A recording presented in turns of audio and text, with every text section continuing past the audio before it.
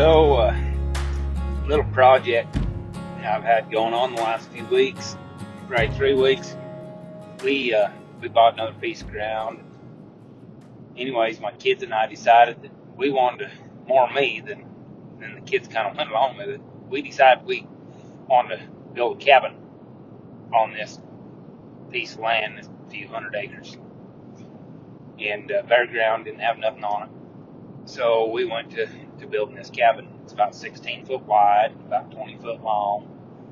And it's got a loft up, kind of an upstairs that, not a big, but, well, to be right honest with you, the top of it in the middle at the peak, you can stand up at 6 foot tall, unless you're over 6 feet, then you can't. But the walls shorten up to about 4 foot on the sides, but we got some beds up there, and then downstairs we got a wood stove in there, and it's kind of an off-grid cabin.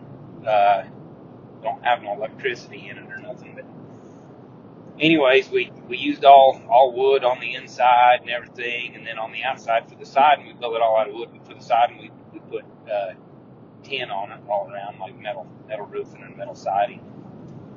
And mostly just because I was being a tight ass and didn't want to spend all that money. As high as lumber is right now, of course, steel's high too. Probably one of the worst times ever to build anything is right now.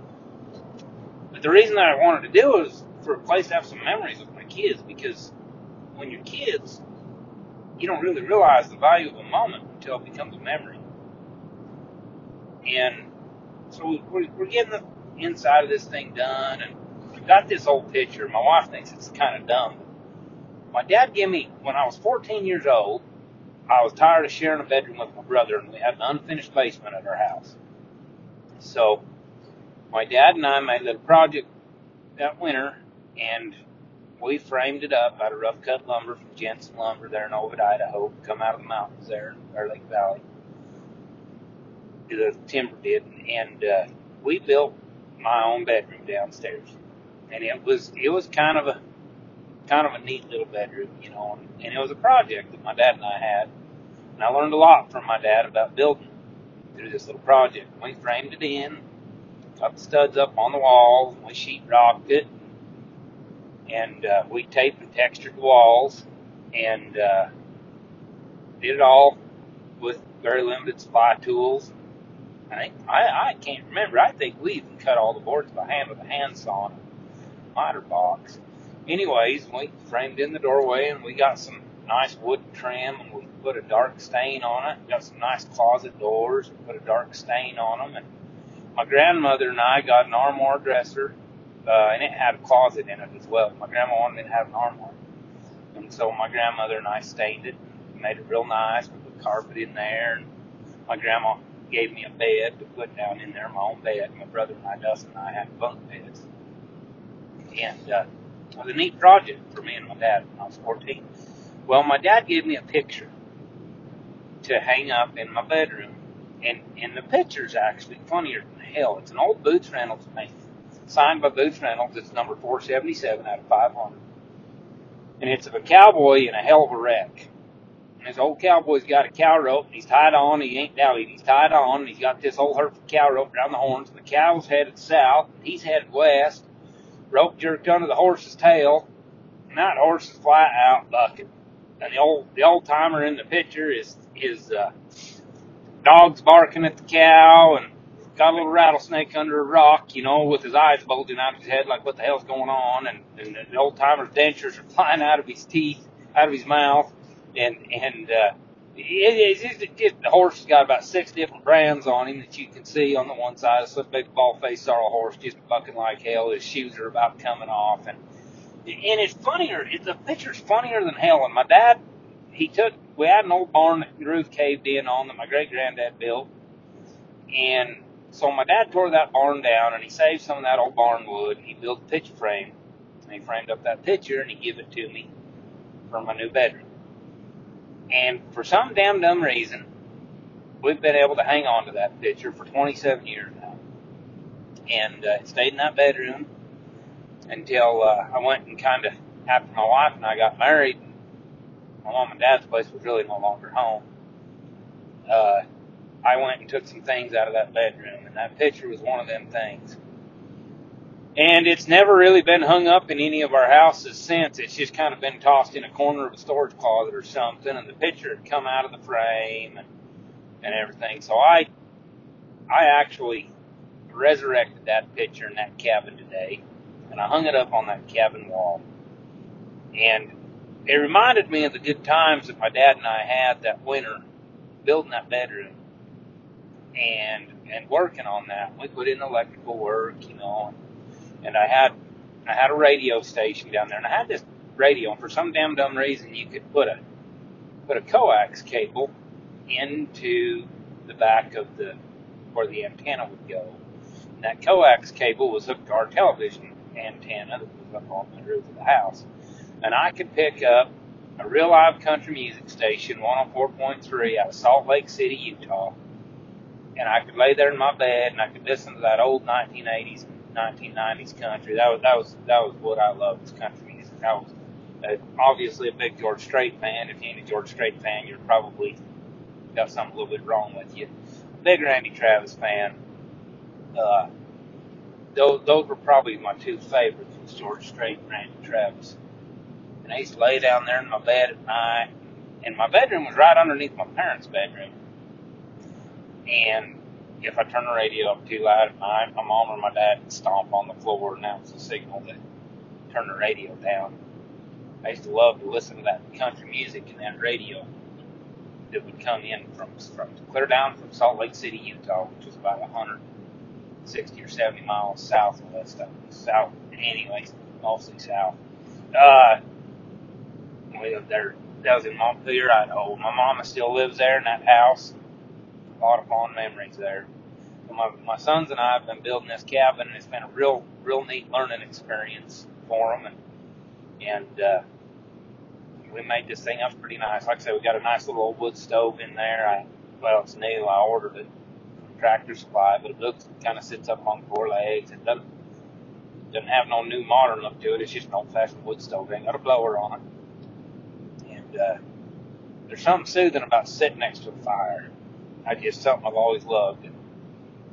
And we built that fire today, actually, and we got that stove put in there, and we kind of getting everything tidied up on that cabin, and we actually had our first dinner out there tonight.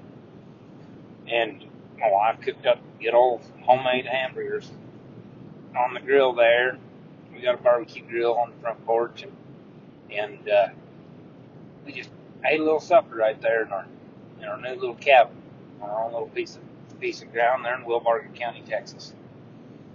And really don't know if my sons can appreciate how proud I am of them, watching them turn into men by building this cabin. And I mean, you're going to get slivers and blisters on your hands, and you're going to get tired. It kind of sucks putting up all that wood up on the ceiling and on the walls, and cutting one thing 3 times. But it's a really good thing for them to learn. Now, I have a 4-bedroom home. It's not a great big home. It's 2,100 square feet, but it's new and it's modern. And it's got a living room in the front. It's got a family room in the back. It's got a nice little mud room and a walk-in area for washer and dryer. It's got a great big kitchen. It's real nice for my wife. But I was sitting there thinking about that cabin tonight, and I was thinking about our family, and I was thinking about how we are and what we do. And even though we've got multiple bedrooms, multiple family rooms and living rooms, all the luxuries that a modern family would have pretty much, we all kind of generally congregate in the back family. It's just where we always end up. No matter, and it ain't a very big room. It's probably 12 foot wide and 18 foot long. But we all end up there. We got a couple couches in there. And I got my little workbench in there where I build hackmores and rifles and hacks and what have you.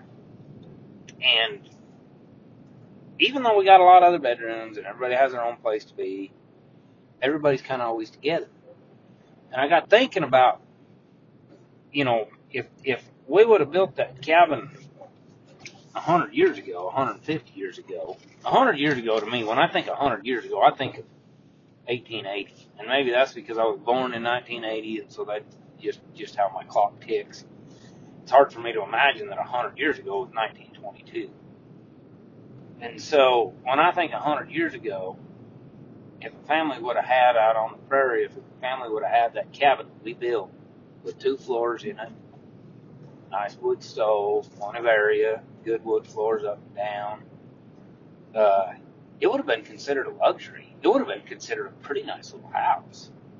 And all we really do in the house is eat, go to bed. I mean, because we're outdoors people. We're outside all the time. We got a ranch, and I run a full-time horse operation, train cutting horses all day long, and a few hundred cows to run, and so we're always working. We're always busy. There's always fencing to do. When you run a ranch, a big, lots of ground. We run our cattle on thousands of acres. I mean, you're never done fencing. You're never done checking cattle. You're never done doctoring cattle. You're never done, pulling bulls, putting bulls back in, checking cows. There's always something more to, even though you're as diligent as you can be, it seems like there's always another calf to tag. There's always another calf to brand. There's always a cow that needs a sulfa bolus or 2 because she's sick. Or there's always something. So we're outside all the time. But I got thinking, more folks had smaller houses, less technology. They would spend more time together. Like for us, one thing we love to do is play cards. And rummy, gin, things like that. We play them kind of card games. Rummy's kind of the family game. Kind of my wife's deal. There's been times we've stayed up until midnight, 1 o'clock in the morning on a cold winter night, just playing cards as a family. No cell phones. Maybe a few treats, Mom will make up a cheesecake, and I'll put, salami and cheese and crackers out, grab a soda pop. We're not big alcohol drinkers, so that's not what our card games consist of. It's kind of a family affair. So for us, that kind of seems like a fun night.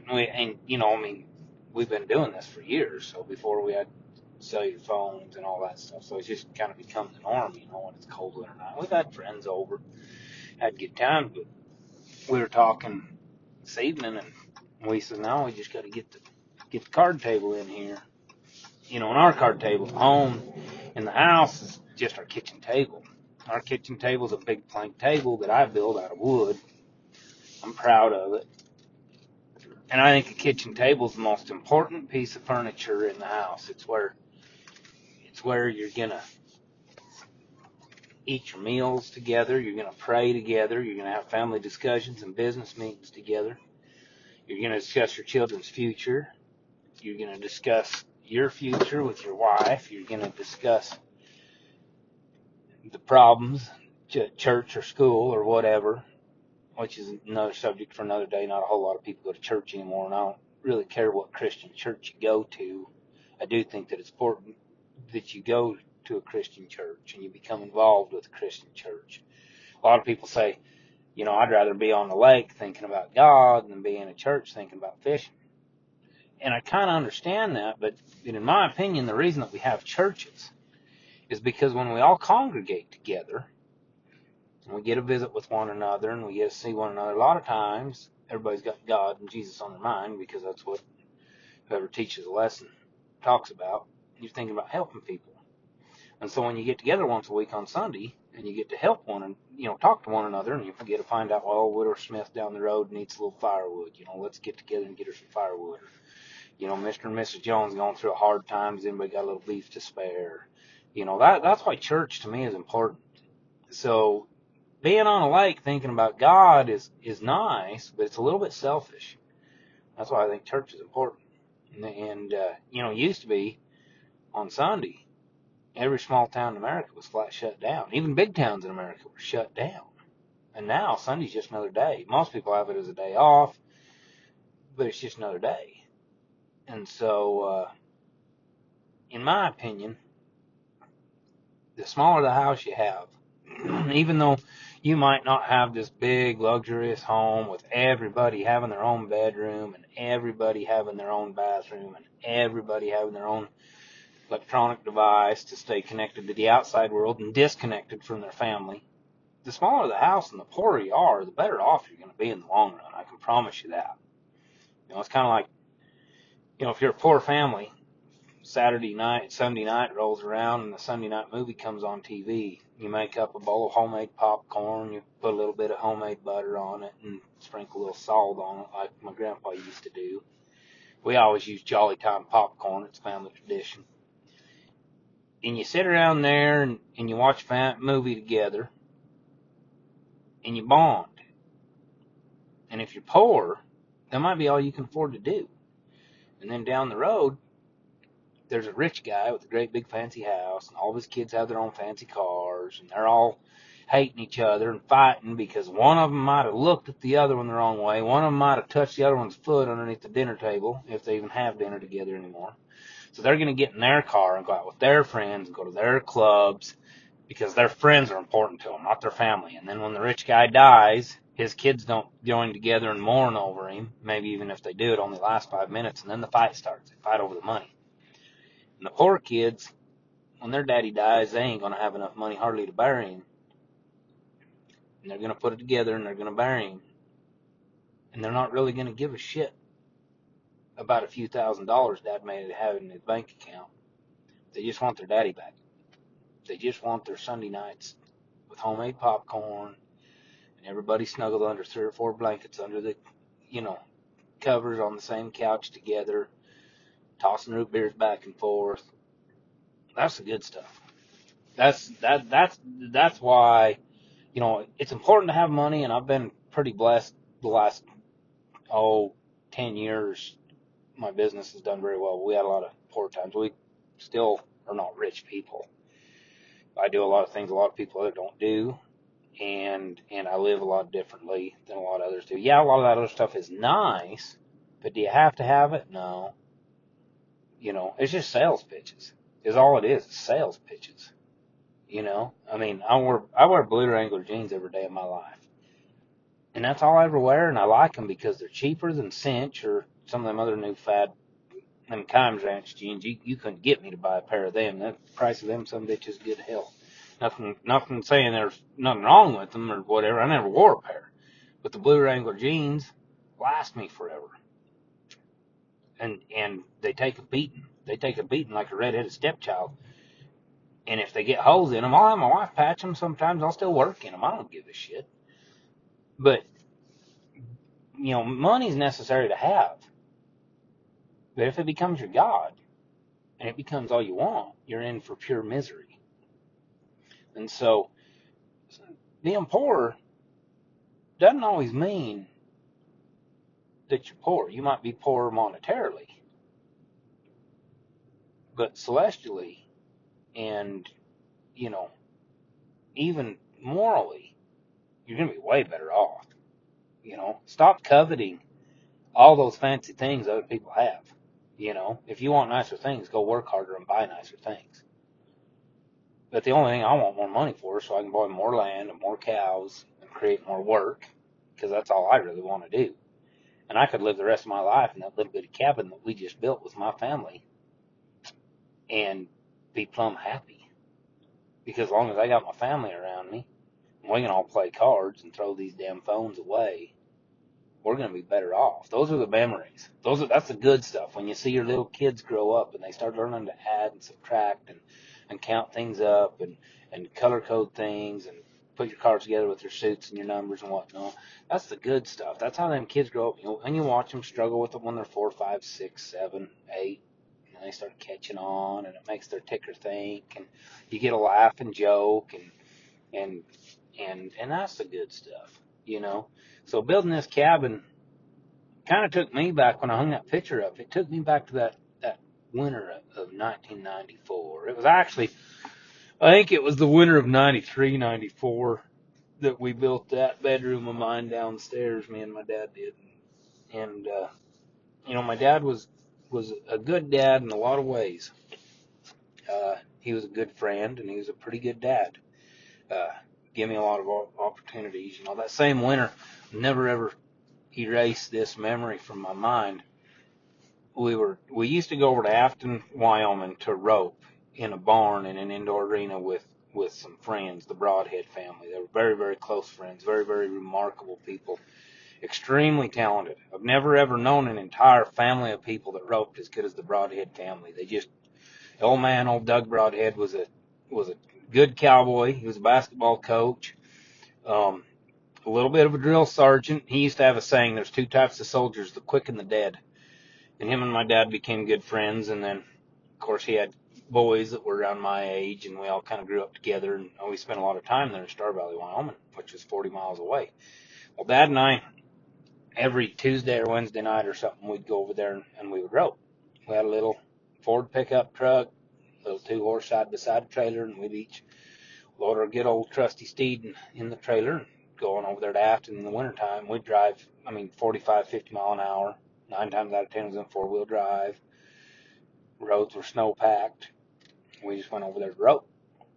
We're starting up Montpelier Canyon, just past, if any of you are familiar with Montpelier Canyon, just past Home Canyon, you get into the narrows of Montpelier Canyon. And there's a real steep mountainside on both sides, almost damn near straight up and down. And Dad always told me there was great big bucks in that canyon that would stay in that deep, dark timber on that steep mountainside. And he said that the creek's just a few hundred yards below, but it's so rugged and so rough, nobody will hunt it. So them big bucks will just hang there. Well, this is probably coming on first part of December, right after Thanksgiving, 1993.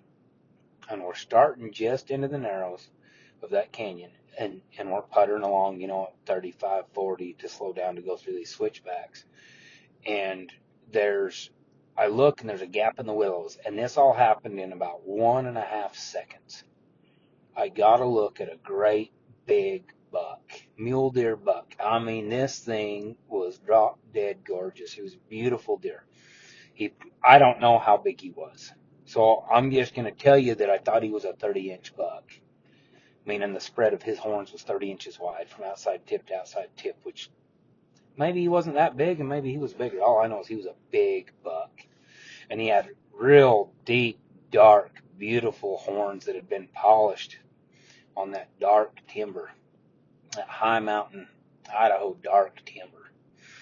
And as he lifted his head up from the water, his front legs were in the creek, beautiful, crystal clear stream, Montpelier Creek. As he lifted his head from that water, the water dripped from his mouth, and me and that buck locked eyes for just a split second. I was sitting in the passenger side, had a cup of hot chocolate between my legs. I was staring out this window, and I saw this great big buck. My dad didn't see him because he was driving. And, here I'd just done shot a little 2-point come hunting season earlier that fall, and which was fine with me. But that was the monarch of the mountain that I will always honor and I will always tip my hat to. And I was so excited. I said, Dad, I just saw a great big buck. And he said, oh, you did? And I said, no, Dad, this thing was huge. 4 points on each side. He was huge.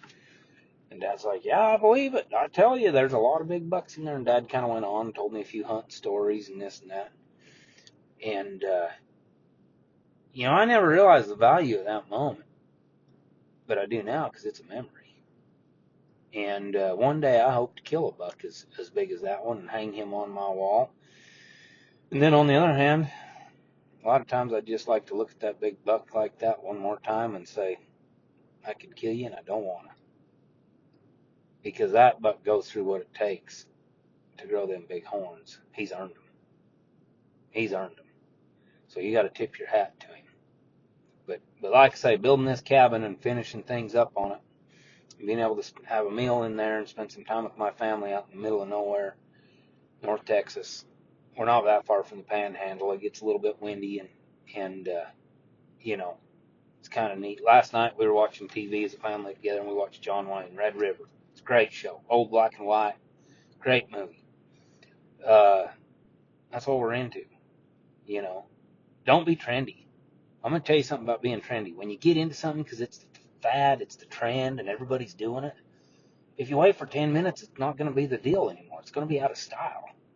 So you're better off to just like what you like. Because no matter what you like, your likes and your personality and you are not going to go out of style. Everybody else is going to chase the new thing and the new colors and the new designs and the new models and the new clothing, the new cars. But you just stick to what you like.